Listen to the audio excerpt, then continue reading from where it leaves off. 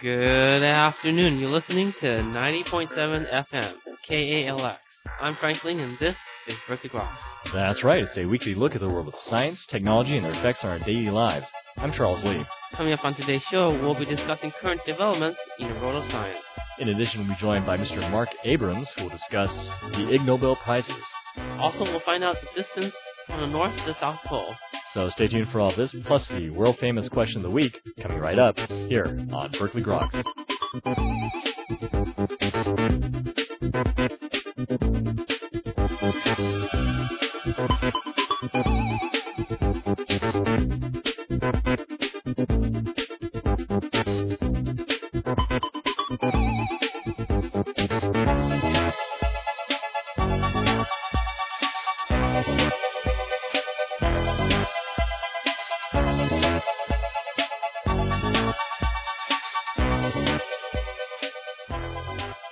Welcome back to Berkeley Groks. I'm Franklin. And I guess that makes me Charles Lee. How you doing, Frank? Not too bad, not too bad. So, what's going on this week? I don't even know. I mean, the weeks go by so quickly nowadays, it's almost like only hours have passed, or minutes. I still have done nothing useful in my life yet. Well, maybe one day. Maybe one day. We'll see what happens. But it turns out some scientists are. Oh, is that right? Computer scientists. Oh, okay. Well, at least somebody is. So they came out with the latest top 500 ranking of supercomputers in the world. Oh, neat. Just last week, with the top prize going to the Earth simulator in Japan. The Earth simulator in Japan. Yes. So it operates at 35 teraflops, or 35 trillion floating operations per second to simulate the Earth. Oh, wow. So am I in it? Huh? Are you in it? No. Are we all in it? I don't know. Is the Maybe simulator? the Matrix. Maybe we're in it right now. Whoa. Maybe we're actually in the supercomputer. The Omega Star. That's right. The world has been pulled over our eyes to blind us from the truth. Whoa. But very interesting news is that the number 3 supercomputer is actually been made from off-the-shelf parts, namely 1100 Power Mac computers from Apple that they had strung together using a bunch of routers, and now it's the third fastest computer in the world. Wow, that's amazing. Where's this computer located? It's actually at Virginia Tech, and it's nicknamed the Big Mac. Big Mac. Does it come with a side order of fries as well? That's what I want. Yeah, Extra ketchup, please. Please, yeah. Neat. So what are they using that computer for? Various simulations. A lot of, scientists want to simulate everything, basically. Right. I'm just trying to get a picture of 1100, blue computers in one room. It's actually silver. Oh, they're the silver ones? Right. All right. So at least that's a little more tasteful. Right, but in terms of teraflops per dollar, it's actually a lot cheaper than either the Earth simulator or the number 2, which is the Los Alamos cluster. Uh-huh. It's a nuclear bomb simulator, from what I've heard. Ooh, okay. Yeah, we need more of those. Often I want to know exactly what my nuclear bomb's going to do before I actually detonate it. Yeah, where does your tax dollar go? I know. But this opens a lot of possibilities in terms of universities and small companies building their own superclusters in the future. Yeah, it's not that hard, get a couple academic discounts for some Mac computers, and there you go. For a few $1 million. Right. Well, I mean, a lot of people have been using the PCs sort of as a computational research, right? The SETI home project. The distributed computing. Distributed computing, yeah. Uh-huh. So it certainly would be more useful, I guess, and efficient than building these huge supercomputers. Right, and a lot cheaper, too. Yeah, I'm not sure what the market for supercomputers is nowadays, by the way. Well, if you're designing a nuclear bomb... Yeah, I guess so. But if you're a company building them, how many do you expect to sell, really? So if anyone wants to know more, there's a bunch of articles on the web, but there's a really nice article in Wired.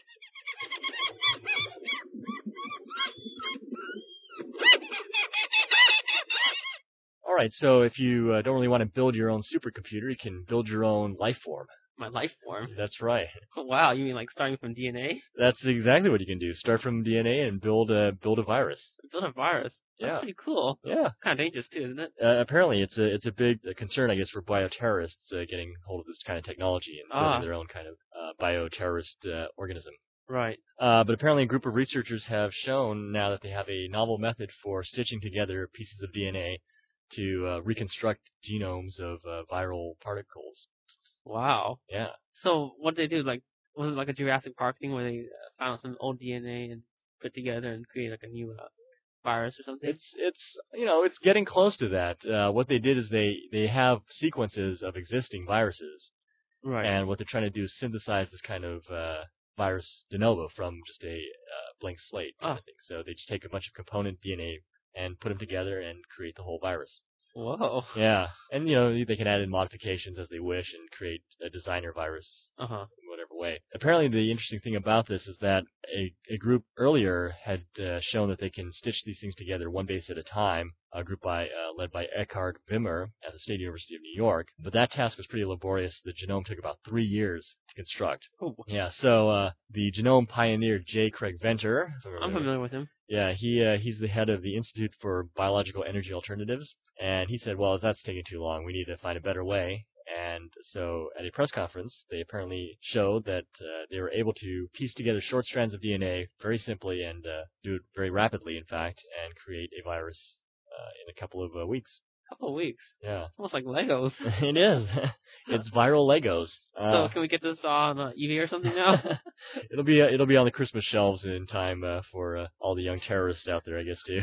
But it's kind of cool. Although this viral genome was only about 5,000 base pairs, they think that they can take these 5,000 base pair segments and stitch those together and make even larger viral genomes.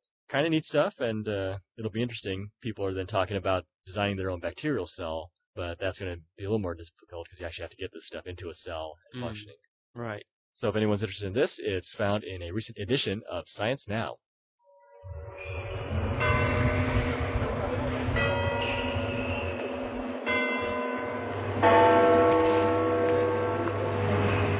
Okay, so you know what Bill Gates' biggest mistake was? Yeah, I don't know. What is his biggest mistake? They should have been making condoms from the beginning, not the operating system. Well, Microsoft condoms. Gotta help the little guys. I guess so, and I don't think it's really a concern for Bill Gates, despite the fact that he's a multi-billionaire. But right, but with all these viruses, you gotta wonder, would it work? I'm not sure. But speaking about plastics and such materials, some scientists have come out with a polymer or plastic that can fluoresce at different temperatures. Okay, imagine the possibility. I think I see where you're going with this. But I'll let you elucidate this matter. So a group in Japan has been designing this polymer that contains this fluorescent agent. When this plastic heats up, it changes color. Okay. Right, and of course this would be very useful for, say, experiments where they're trying to measure the temperature of, say, bacteria or regions, like microregions in a microorganism. Right. And so you can actually just see localized changes in temperatures quite easily. Right. So they're using this polyacrylamide-based polymer, and that material, it tends to collapse on itself or expand depending on the temperature. And that influences the polarity, and hence it could change the color of whatever coloring you also added into this plastic. Oh, I see. So it has to do with basically just it's sensing a change in, I guess, some sort of heating structure. When you're excited, it emits. It emits. Don't we all, really? I feel like emitting right now, but that's for a whole different reason. 32 degrees, right? I would hope so. 10 cc's, I think, but. Interesting. So, so have they brought this out into the market yet, or? No, these are just very preliminary experiments, but it's quite interesting. They haven't seen a plastic that glows or changes its color when you change the temperature. It's certainly true, I guess. If you want to read more, it's in the recent issue of Analytical Chemistry.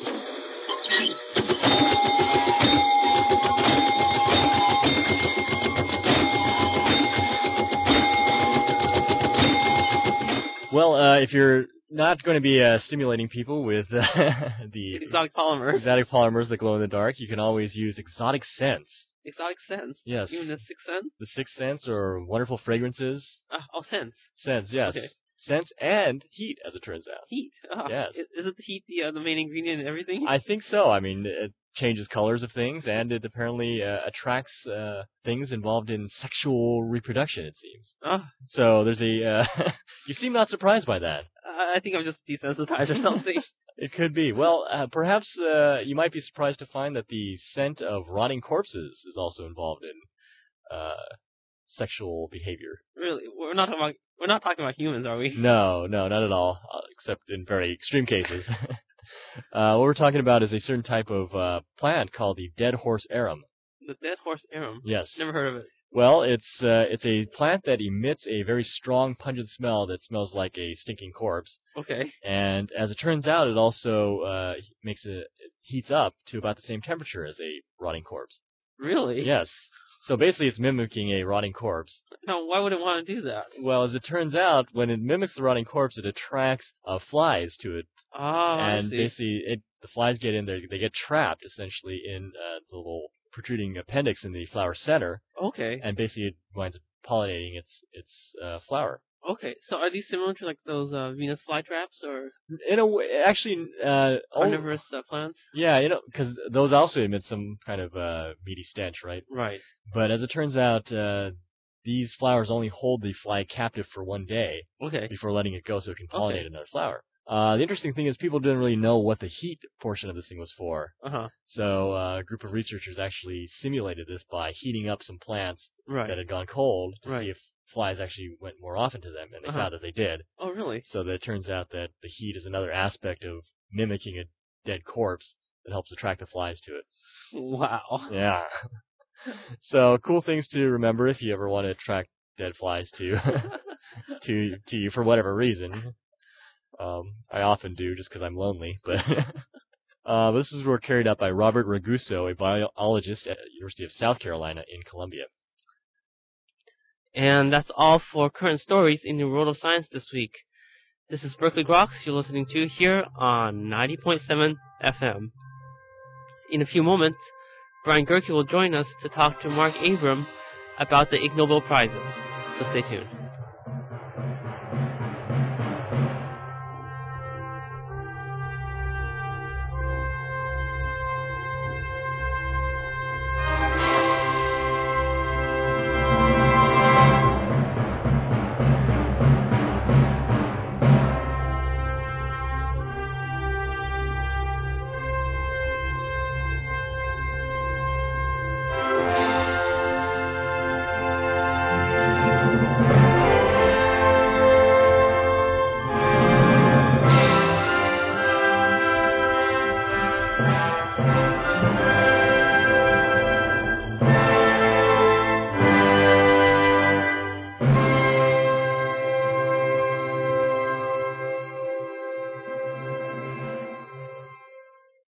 Welcome back to Berkeley Groks, and now here's Brian Gerke with this week's feature, the Ig Nobel Prizes. Brian? We're talking today to Mark Abrahams, editor of the Annals of Improbable Research and founder of the Ig Nobel Prize ceremony. Thanks for being with us today.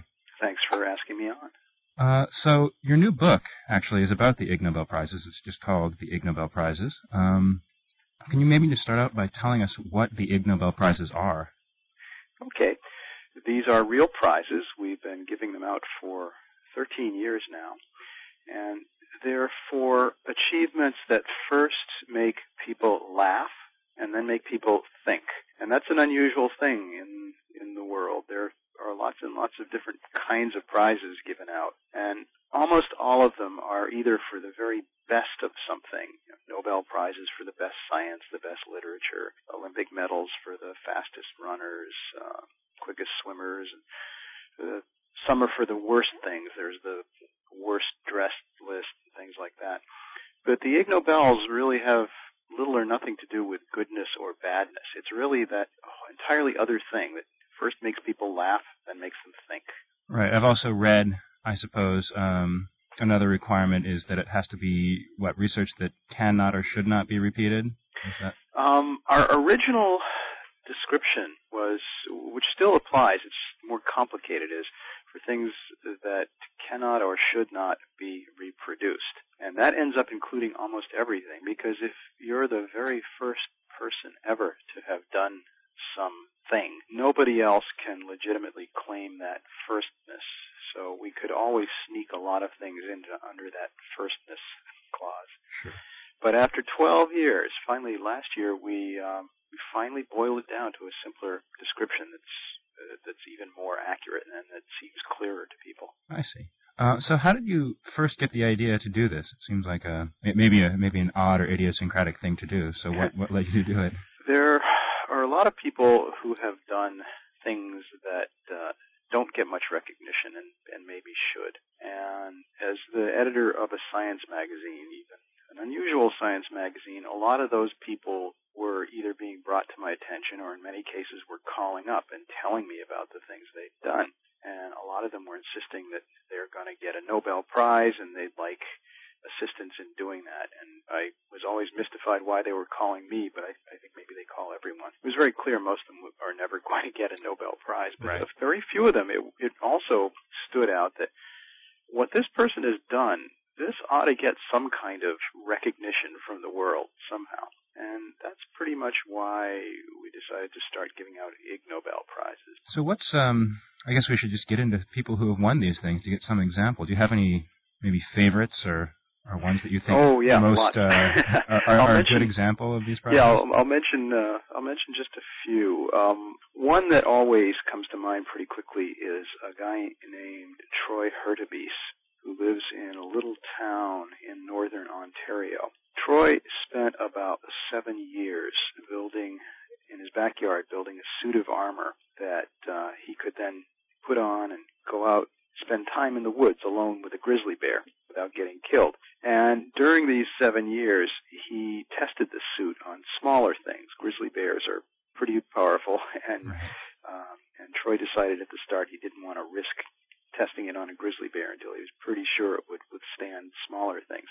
He had people film a lot of these tests, so there are films of Troy in his suit, which looks kind of like a home-built RoboCop suit. If you've ever seen the movie RoboCop, you have some memory of what that is. But this is built out of old hockey equipment and other stuff.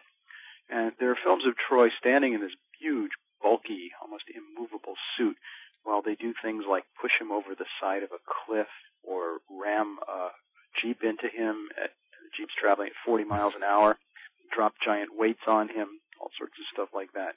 And Troy was careful enough through this whole process that he's still alive. So we gave Troy an Ig Nobel Prize in the field of safety engineering. So did he actually use it to go and hang out with grizzlies? That turns out to be a complicated question. He's made several attempts which haven't quite come off. The most recent was about a year ago. He managed to get in a room with 2 Kodiak bears, which are bigger than grizzly bears. And these are 2 Kodiak bears owned by a trainer of some kind. And the trainer yanked Troy out of there just before one of the bears could get to him. So we still don't quite know. It's hard to know whether it would work. I suppose if his suit had failed, he would not win an Ig Nobel Prize. There's another prize for... Well, he'd certainly become eligible at that point for a Darwin Award. Exactly. Up to this point, he's really the opposite of that because he's been so very, very careful. Right. And it's an interesting thing. There was something in the news just a few weeks ago. A man who lives in Malibu, of all places, had this same burning desire to go out in the woods and spend time with a grizzly bear, but decided to do it without any kind of protection. And the news report was pretty, sorry to use the word again, but grisly, and apparently he was eaten by a bear. This was a case of somebody not paying attention to the proud work of an Ig Nobel Prize winner. Right. Yeah. Got to do your literature search before you start your investigation into these things. Right. Yeah. It helps. So there have been lots of other things. We gave out the medicine prize one year to a Canadian doctor named Peter Barse, who had published a medical research paper called "Injuries Due to Falling Coconuts." Right. These happen frequently, I suppose, in certain parts of the world. Yeah, exactly. He had spent several years working in Papua New Guinea, and down on the coast, the coastal regions, there are lots of very, very tall coconut palms. And he was curious when he started working in a hospital there about what kinds of injuries were the most frequent in that area, what common things were bringing people into the hospital. Nobody had ever really kept any records. So he started going through all the information he could find, and he discovered that a surprising amount of the injuries, severe injuries, the ones that were bad enough to cause hospitalization, were caused by falling coconuts, one way or another. Often it was people who lived up in the mountainous highlands would come down to visit their relatives on the coast. To them, the palm trees were nice, pretty, tall things that looked perfect for taking a nap under. Right. Only if there's a heavy coconut, and the coconuts there are large and very heavy, and they fall something like 90 feet. And the physics of that is not a pleasant thing if you're on the receiving end. Absolutely. Wow. So you've also, there's I guess, a broad range, having looked through the book and having actually followed these awards myself for the last couple of years. There's a broad range of types of people who get these awards. Sometimes it's based on well-known news, like a few years back. The Economics Prize went to a bunch of different corporations during the Enron et al. Scandal. Right, that was for, I think it was about 26 different companies. Enron, WorldCom, Arthur Andersen, good many others. They all shared the Economics Prize for adapting the mathematical concept of imaginary numbers for use in the business world. Right. This year, the Economics Prize, just a month ago, the ceremony was on October 2nd. This year, the Economics Prize went to a man named Karl Schwarzler, and he shared it with the nation of Liechtenstein, because jointly they have made it possible for people to rent the entire country of Liechtenstein for corporate conventions, weddings, bar mitzvahs, and other events. Sort of a popular news of the weird item in the past couple of months. These things do tend to crop up sometimes in in many places. Yeah. You can go on your own little business excursion with your whole company for some kind of conference in the nation of Liechtenstein. It's quite interesting. So how do you go about finding your nominees? I mean, somehow you have to sift through these things, and you get nominees from all sorts of different areas, obviously. That's true. So increasingly, they seem to find us. Yeah, we started this in 1991, and it's grown every year. So now there are about 5,000 or so nominations that come in every year. Anyone can send in a nomination. It could be somebody you know of. It can be a friend, it can be an enemy, a relative. A lot of people nominate themselves. Something between, I think, 10 and 20% of the nominations are people who seem to be quite desperate to win an Ig Nobel Prize for themselves. And how do you, I guess, sift through these 5,000 nominations and come up with your 5 to 10 winners each year? We have 10 winners every year, and a lot of them sort themselves out. A lot of them, it's very clear from the beginning that although they are quite remarkable and deserve something, they're not quite going to make it in the competition for an Ig Nobel Prize. We have a lot of people who are part of the Ig Nobel Board of Governors. It's the editors of the Annals of Improbable Research and a lot of scientists from around the world.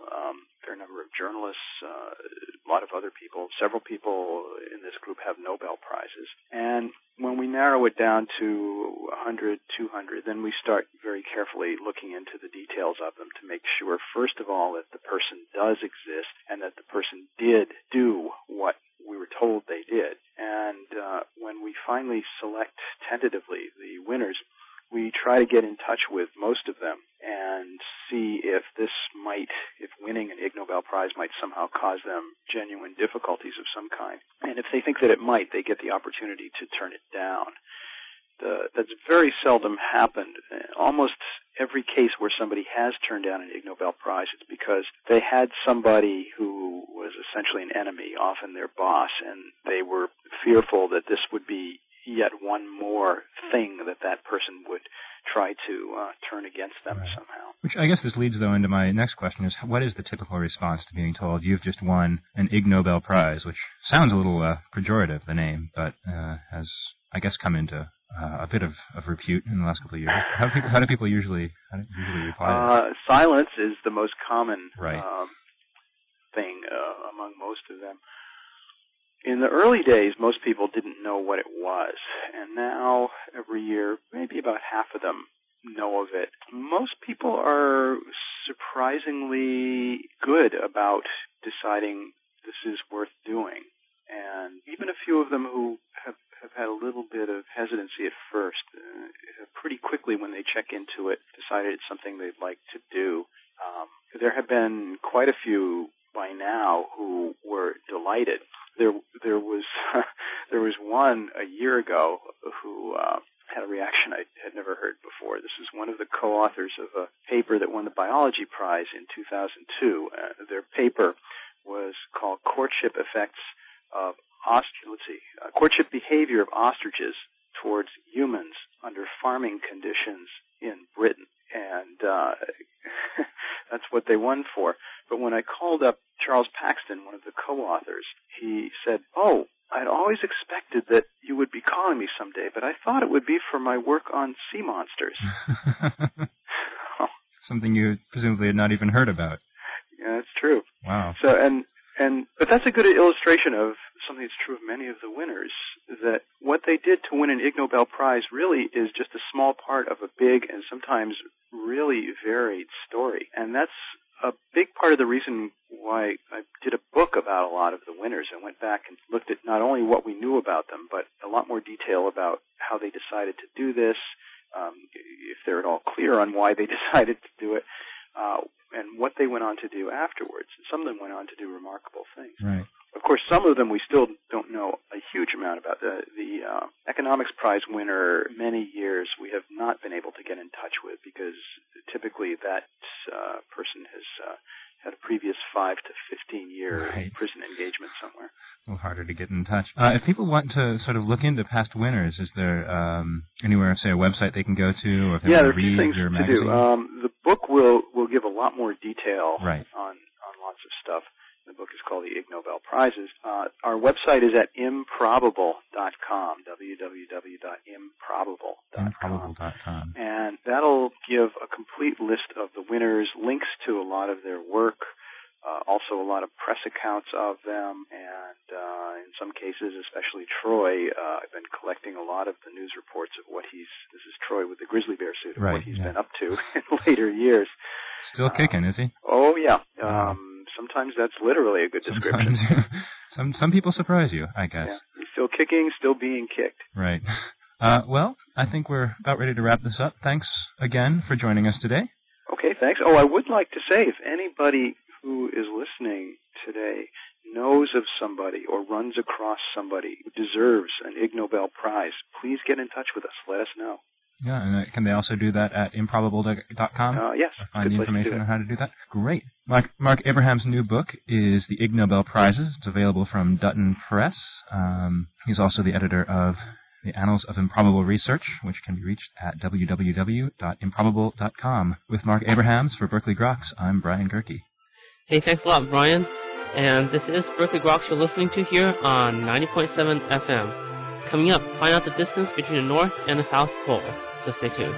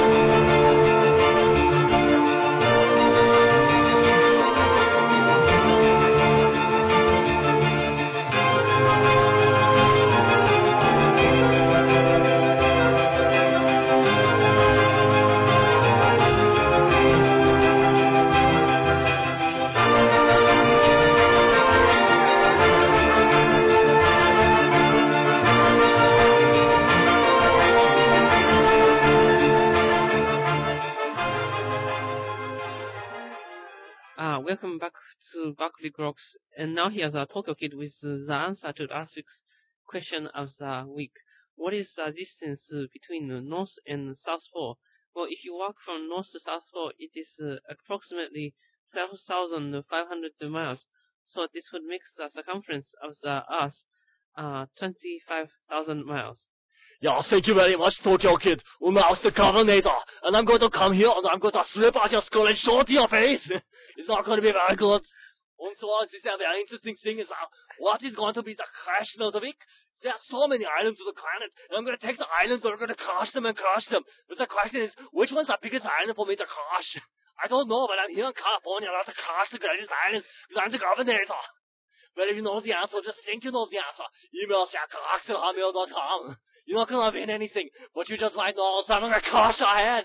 Hey, thanks a lot, Arnie. And I guess that's all for this week's edition of Berkeley Groks. Make sure you tune in next week for more from the world of science and technology.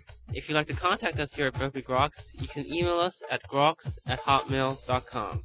For Berkeley Groks, I'm Frank Ling. And I'm Charles Lee. Make sure you also see us on the web at www.groks.net. Have a great afternoon and stay tuned for more music with your host, Katie.